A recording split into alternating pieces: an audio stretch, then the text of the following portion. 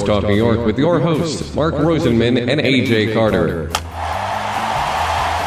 Sports Talk New York is sponsored in part by Prince Associates for all your insurance needs, the Phoenix Tube Company, the law firm of Declator Cohen and DePrisco, Solomon Jewelers, and General Needs Charity, serving our homeless veterans with dignity. And now, here are your hosts, Mark and AJ.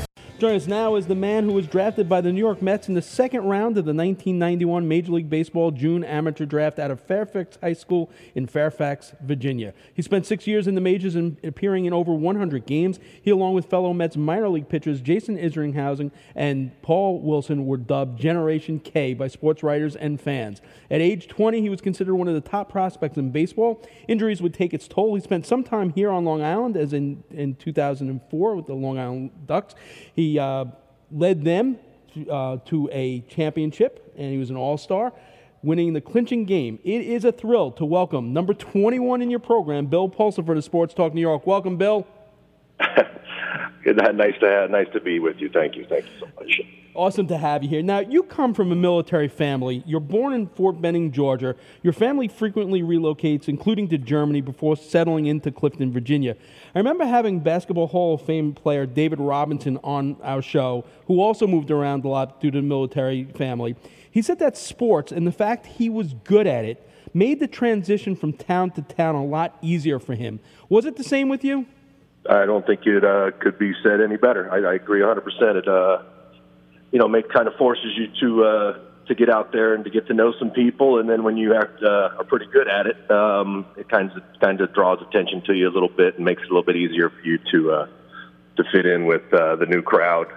If you're a little, have some talent and show some promise in a sport, then obviously David Robinson was a big man as well. Being 7 feet tall, I'm not quite that tall, but I was always a bigger kid coming through school and going through high school and that. So I couldn't agree more.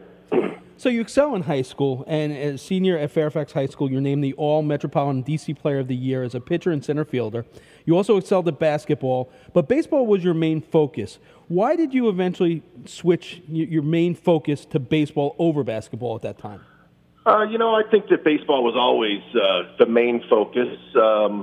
Obviously, being 6'3", 6'4", and playing with your back to the basket as a high school player doesn't lead to a great future as a basketball player. Usually at that height, you should be facing the basket. But being 6'4" in the high school that I went to, you were a power forward or a center type player. So I don't think I had much of a future on the basketball court playing with my back to the basket at 6'4". So baseball was always my first love. Basketball was something that I did love and did enjoy a lot, but I think I just had a little bit more of inclination, a little bit more talent on the baseball field than I did on the basketball court. So at age 17, you're offered a full scholarship to Old Dominion University, but the day before you're supposed to leave for college, you decide to sign with the New York Mets after being chosen in the second round of the 91 Major League Baseball draft. What went into that decision, and what was the family conversation about during that? Because that's a big-time decision at that point. Well, I kind of felt when I got drafted, I was going to lean towards going on to play professional baseball. But obviously, you want to try to make as much money as you possibly can out of the draft, not knowing what your future would be, and if you were ever going to even get an opportunity to play at the major league level. Being that 99% of guys that sign a professional contract never play a day in the major leagues anyway. So it was it was a financial thing as much as it was anything else. Obviously, I had a great opportunity to go to Old Dominion and go to school for free and advance my education as well as playing. But it boiled down to it, trying to get the most that I possibly could out of them on that first hit. I know it sounds a little I don't know what you want to call it, but it is what it is, and that's basically what it boiled down to, is just trying to get the best offer that I could before I did eventually sign. So immediately you put up impressive numbers in the Mets A-level minor league system, posting a 2.84 ERA for manager Jim Thrift. You move up on the Mets minor league system. You're selected to be a Double-A Eastern League All-Star. You lead the Binghamton Mets to the playoffs, where you threw the first no-hitter in 57 years in Eastern League playoffs, September 12th. Helped out by a really nice play in the sixth inning by Ray Ordonez and Edgar Alfonso. What do you remember most about that night and the no-hitter, and at what point did it start getting nerve-wracking? Like, we all hear about that, and how teammates start staying away from you. Take us back to that night. Well, it was obviously a very special night for multiple reasons. One, obviously being in the finals with the team that the year prior we had lost in the finals. The majority of the team that came back and moved from St. Lucie up to Binghamton. So to be able to try to finish some unfinished business because we lost in the finals the year before, to be able to go out there and know that the team was relying on you that night to get us a win. I had fantastic team. Obviously, we did go on to win the championship. A lot of guys ended up playing in the big leagues. Two of them that you mentioned were, two of the better defensive players that I ever got a chance to play with.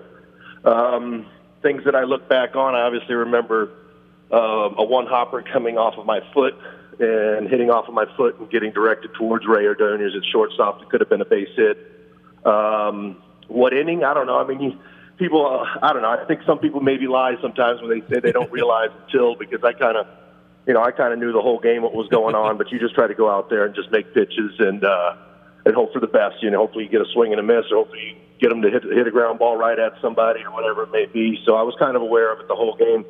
One of the things I do kind of remember was coming up in the top of the ninth and telling the catcher, "Don't worry, just throw 3 pitches. I'm not swinging. I'm looking to just get back out there and try to finish this game." And sure enough, I swing at the first fastball that comes in there. I said, "All right, maybe I was a little excited. I might have been lying to you a little bit, but let's just get this at bat over with so I can get back out there and try to finish this game." Oh, wow. All right, 95, you begin the season with the AAA Norfolk Tides, continue pitching well against minor league hitting with an ERA of 3.14. You're called up to the majors, make your big league debut June 17th, 1995 against the Houston Astros at Shea. Walk us through that day. Who gave you the info that you were being called up? What do you remember about the start, one in which 2 future Hall of Famers are in that lineup as well? Yeah, funny story about that, too. I actually, because of news talk and sports talk radio up in New York and all the talk that had been going on, I had, who is now my father-in-law at the time, was my girlfriend's father. Living on Long Island, he kind of spoiled it, I guess, a little bit in a way, because I guess the news had came out up on Long Island or in New York City that I was going to be getting called up. I pitched on Saturday, but they actually called me up a day or two in advance just to try to let me get up there and be in the. It was the night before, because I remember spending the night in the hotel at the Marriott and then pitching the next day. So he had called there in Norfolk and said, "Hey, you're getting called up to the big leagues." And I'm like, "What are you talking about? I haven't heard anything about this." So I had to go into the office and have Steve Phillips, who at the time was the director of the minor leagues with the Mets, and I had to try to kind of pretend like I didn't know that I was getting called up, even though I did know I was getting called up. But obviously, that's something that you work your whole life, and it's one of the most exciting moments of your life. Obviously, I've had children and been married, and there's so many moments that have been great, including that no-hitter. But obviously, that's something that, up at the time, up to 21 years old, it's something that I'd waited so long to try to get that moment where hey, man, you're actually going to be a Major League Baseball player. And it was always my dream as a kid. So fantastic moment for me. The game itself, I always say I did 2 things that will never happen again in professional baseball. One of them was that game itself. This might happen again. I gave up 5 runs in the first inning, but I ended up going 7 innings and throwing 135 pitches that day. So that's one of the things that I did that I believe, as long as they play the game, that's probably never going to happen again, is a guy throwing 135 pitches his first start in the major leagues. And the second one would have been throwing 200 innings in a minor league season. I don't think that's ever going to happen again either. Well, it's so interesting that you brought that up, because over the course of doing this show for 15 years, there have been times on where we've had guests on, when you go back and relive their careers, you wonder, what if that player was born 10 years later? You were definitely one of those guys that fit that mold, because above and beyond what you just mentioned, okay, through the minor leagues and that first season with the New York Mets, before you turned age 22, you would pitch 652 innings. So that's just unfathomable that, it's 652 innings of professional ball by the time you were 22 years old. Have you ever thought what it would have been like to be born in the era where pitchers are treated as a commodity, on these strict pitch counts and made sure that their arms are so protected. And even with all this protection, we see pitchers' arms breaking down, but I can't even imagine what you went through. Well, I definitely think that my career and my arm has a lot to do with the way that things are handled now at the professional level with pitchers. I think that we were treated the old school way, and I kind of came up at an era where they said that you had to throw 500 innings in the minor leagues before you were deemed major league ready. So it was kind of one of those things that because I was doing so well and succeeding, I think that they kind of pushed that on a little bit to try to get to those 500 innings, so you could say, "Hey, he's ready to go in big leagues." Because if we look back at that time, the Mets weren't their strongest team, coming out of a strong era into an era where they kind of struggled a little bit and had some, off-field issues and all kinds of things. So I think that they were looking for the future, and with their kind of their own unwritten rules that they stuck by with the 500 innings thing, I think that had a lot to do with it. I think that we're going to push this guy and keep him going. And I do believe the only way you can learn is by experience and being out there. But obviously, looking back on it, we probably did a little bit too much too soon. And I've always say this too. Nolan Ryan didn't throw 200 innings for the first time until he was 25 years old. And I did that twice by the time I was 22. So, again, I think that the game has changed, and a lot of it has to do with my career and maybe Isringhausen and Wilson's career as well, with the amount of pitches that we threw. A bad outing, that's the thing when you're successful in the minor leagues, a bad outing for you is, okay, you gave up 4 runs, but you also went 7 innings and threw 110 to 115, 120 pitches. There weren't many games where you went out there, if any, where you went out there and you got knocked out in the second or third inning. And, you only threw 65 pitches and they beat you up. So it was one of those things where every 5 days you were throwing 110 to 120 pitches. So I think that has a lot to do with the way things kind of changed a little bit with the way that they do things. You mentioned the 2 other pitchers, and obviously Generation K was a big thing here. And the Mets have always prided themselves on being built in pitching, whether it be back in '69 with Seaver, Koosman, and Gary Gentry, and then '73 you throw in John Matlack to that mix. Obviously '86 the entire staff with Doc and Ron Darling and Sid Fernandez and Bobby Ojeda. And the Mets had a habit of really hyping all their prospects. You go back to Sean Abner, Greg Jeffries. How difficult was it to be grouped in that group of 3 as a staff and put that much, pressure on you guys so early in your career? Well, I've always said this. The only pressure I really felt was the pressure of greatness that I had always put on myself. I kind of a little bit naively had expected all this kinds of things to happen in my career, to where I was going to blow through the minor leagues and do this and do that and yada, yada, yada. And fortunately, and also sometimes I think unfortunately, things kind of happen that way. So it kind of gave me a false sense of how hard it is to maintain yourself in the major leagues, how difficult it is to have the longevity of your career and be successful, and maybe took things for granted a little bit. So, and obviously I grew up a Mets fan. 86 Mets are still my favorite team of all time. So knowing the history of the organization, and then getting into the organization and hearing about the other names that you mentioned from the earlier teams, and then getting to know some of those guys, meet some of those guys, you kind of, you want to hold yourself to, man, I got a chance to be one of those next guys and be mentioned in the names of Seaver and Koosman and Gooden and all the great guys that you named that are just people that I looked up to when I was a kid. So I put that pressure on myself. I never really felt the pressure of what the media was saying or what the organization was expecting, because I kind of expected those things anyway. So it's just one of those things where maybe the pressure that I felt, I don't want to say if it was too much, but maybe just didn't handle it as well as I could have, because I was a little too young, a little too naive. So there's a saying in football that there's 100% injury rate, but it also feels like in baseball now there's 100% Tommy John surgery injury rate among pitchers. So what do you make of the surgery that pitchers are having it younger and younger? Is it something that is necessary for someone to pitch at that level at this day and age, the way the ball's thrown? I don't know if it's necessary or not. I think that I do believe if you throw, you will hurt. You're going to feel pain. You're going to be sore. That's just a part of it, especially, they say that the pitcher has the advantage, but I don't know, man. These hitters are pretty freaking good, and they can put the bat on the ball, and they can hit it a long way, and everybody in the lineup can can hit the ball over the fence. I think maybe 50, 60 years ago, that wasn't the case. Maybe the guys aren't hitting 60 or 70 home runs like they did during the steroid era, but everybody in the lineup is able to hit 20 or more home runs. So I think that the pressure and strain on every single pitch that you do throw is that much higher.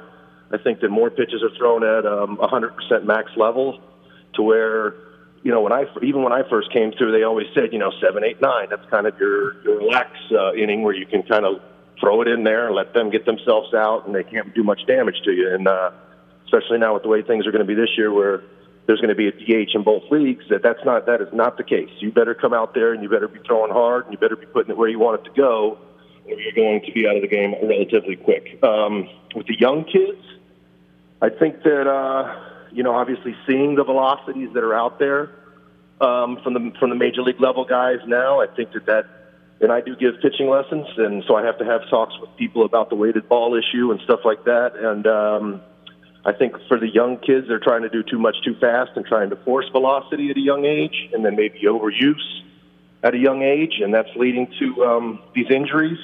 And then just the velocity in itself, made to do what we do, throwing that ball anyway. And then when you add the extra stress, because obviously with every mile an hour harder you throw it, that's just more stress that goes onto the arm. So it's one of those things where the arm isn't made to do it, and then when you add the overwork to it, that it's bound to snap. It's amazing that we've been having this conversation. Mike Marshall came up, the pitcher who pitched like every single day, has made these different studies, and it's just ongoing. And all these teams have put so much money and research into the best precautions for pitchers, and they're still coming up with Tommy John injuries. You get to live out probably one of those most amazing full circle moments. You have two sons, both of which, no accident, their initials are LHP, which every baseball fan immediately recognizes left-handed pitcher. Your son is part of the Center Moriches team right here on Long Island that won the Class B state final over Seton Catholic Central 10-7 at NYSEG Stadium, which is located in Binghamton, where you started as a minor leaguer. So what was it like coaching your son while he was growing up, watch him develop into this prospect, and be there at that stadium for that moment? Well, obviously that was extremely special for me, and my youngest son actually got to go back the following year. Now, we didn't play at the Rumble Ponies Stadium, which was the B-Mets when I played there. We actually played at Binghamton University, but to be able to go up there 2 years in a row and have my kids win state titles, and then for my oldest, fortunately but unfortunately, he didn't pitch in that game because he pitched in the semifinal game, so he played center field during the final game on the stadium there in Binghamton. So I think he kind of got lucky because he actually got to go out and play in the field other than standing on the mound. Because at that point, obviously, I was just a pitcher. So it's kind of cool for him to go out there. And they fell way behind and came back and scored 7 runs in the 6th inning to come back to win that game. So it was kind of one of those things where, man, what a ride! It was great, but it looks like it's going to be over. And I'll be damned if they didn't score 7 runs in the 6th inning to come back and take the title. And that was a team actually from that area. So they were well supported that night too. So, but to be there, be back in Binghamton, be back in a stadium that I hadn't been since when I did a little rehab there in 1997. It was, incredible, just incredible. And I'll take those memories with me for the rest of my life. So when you look back at your career, what is it that gives you the most pride, and what is it gives you the most regret? Well, pride-wise is, hey, 1%er. You know what I'm saying? Nobody can ever take that away from you. You did something that 99.9% of the population doesn't get a chance to do, and that's to put on a Major League Baseball uniform and walk out, into that dugout and onto that field and to live the dream. So that's something that that's my most prideful thing when it comes to my career. Obviously, man, I could name so many things that I look back on and say I could have done better. I wish I wouldn't have got injured as much. I wish I wouldn't have taken my mental health as lightly as I did. Or to, there's so many damn things. I wish I would have taken it a little bit more seriously and didn't just expect things to happen for me. But obviously, injuries derail a lot of things, and you start to spend a lot of time in your own mind and thinking about, man, why aren't you feeling bad for yourself, and why aren't things going the way you want them to? And then, just wish I would have handled some things differently. that 1%er line, it's something that Eric Hillman told me, and I think it rings true for every major leaguer, whatever their line is at the end of their career, whatever their stats read. And Hilly told me that whenever he's on an airplane and he's flying into a town, and as you start to land and you come close, you see all the hundreds of baseball fields in all these towns all across America, and you realize how many kids are out on that field, all of which have that dream of making the major leagues. And then, it brings him back to that point that, you know what, maybe it wasn't the numbers he thought he'd want at the end of his career, but all those millions of kids and on those fields, he got to live out something that lots of them never do. So, that is pretty special for sure. Aside from your son and some younger players, you've also worked with some Met Fantasy Camp guys, which actually I was out on a field with today, helping them brush up on some of their long dormant skills. So the question is, do you enjoy teaching the art of pitching? And is it something that maybe in the back of your mind you'd like to do at the major league level, maybe as a pitching coach down the line? I tell you, that would be another dream to live, obviously, to come a little bit more full circle again and to be able to put that uniform on again, to try to be coaching people. It's something that I definitely think about. I don't know if the game has kind of passed me by because I'm getting so old and it seems like the organizations are going younger and more analytical, but I think that I have a lot to offer an organization, and man, I'd love to be able to put the Mets uniform on again. To be able to do it in fantasy camp this past winter for the first time, to put that uniform on again, it was so special for me. But if I'm lucky, I would definitely embrace the opportunity to do that and to try to share everything that I've learned over my successes and failures and experiences and all of the above to do that. But I don't know if it's passed me by. I hope not, but I'd like to get my youngest son, Leighton, through high school and then see what happens. I see the work you've done with Larry Goodman. It's a miracle work. I might, come to you to see. I never pitched. I might want to do that. So, Bill, thanks so much for your time tonight. We really appreciate it. No, I thank you for having me, and it's been a pleasure. And I always enjoy, talking a little bit of Mets baseball and. Especially with some fantasy camp guys. Like I said, I had such a great time down there this past year and got to meet so many cool people. I didn't catch much flack. I kind of expected to catch a little bit more flack while I was down there about how terrible I was. But for the most part, everybody treated me very well. And that's one thing I've always said about Mets fans is I feel like I've been received pretty well by them. And to be able to work with some of the people that were fans of mine when I was a young man, and for them to get to know me, it's been a real pleasure. They look forward to seeing you down there again. Bill Pulsipher, former New York Met, also former Long Island Duck.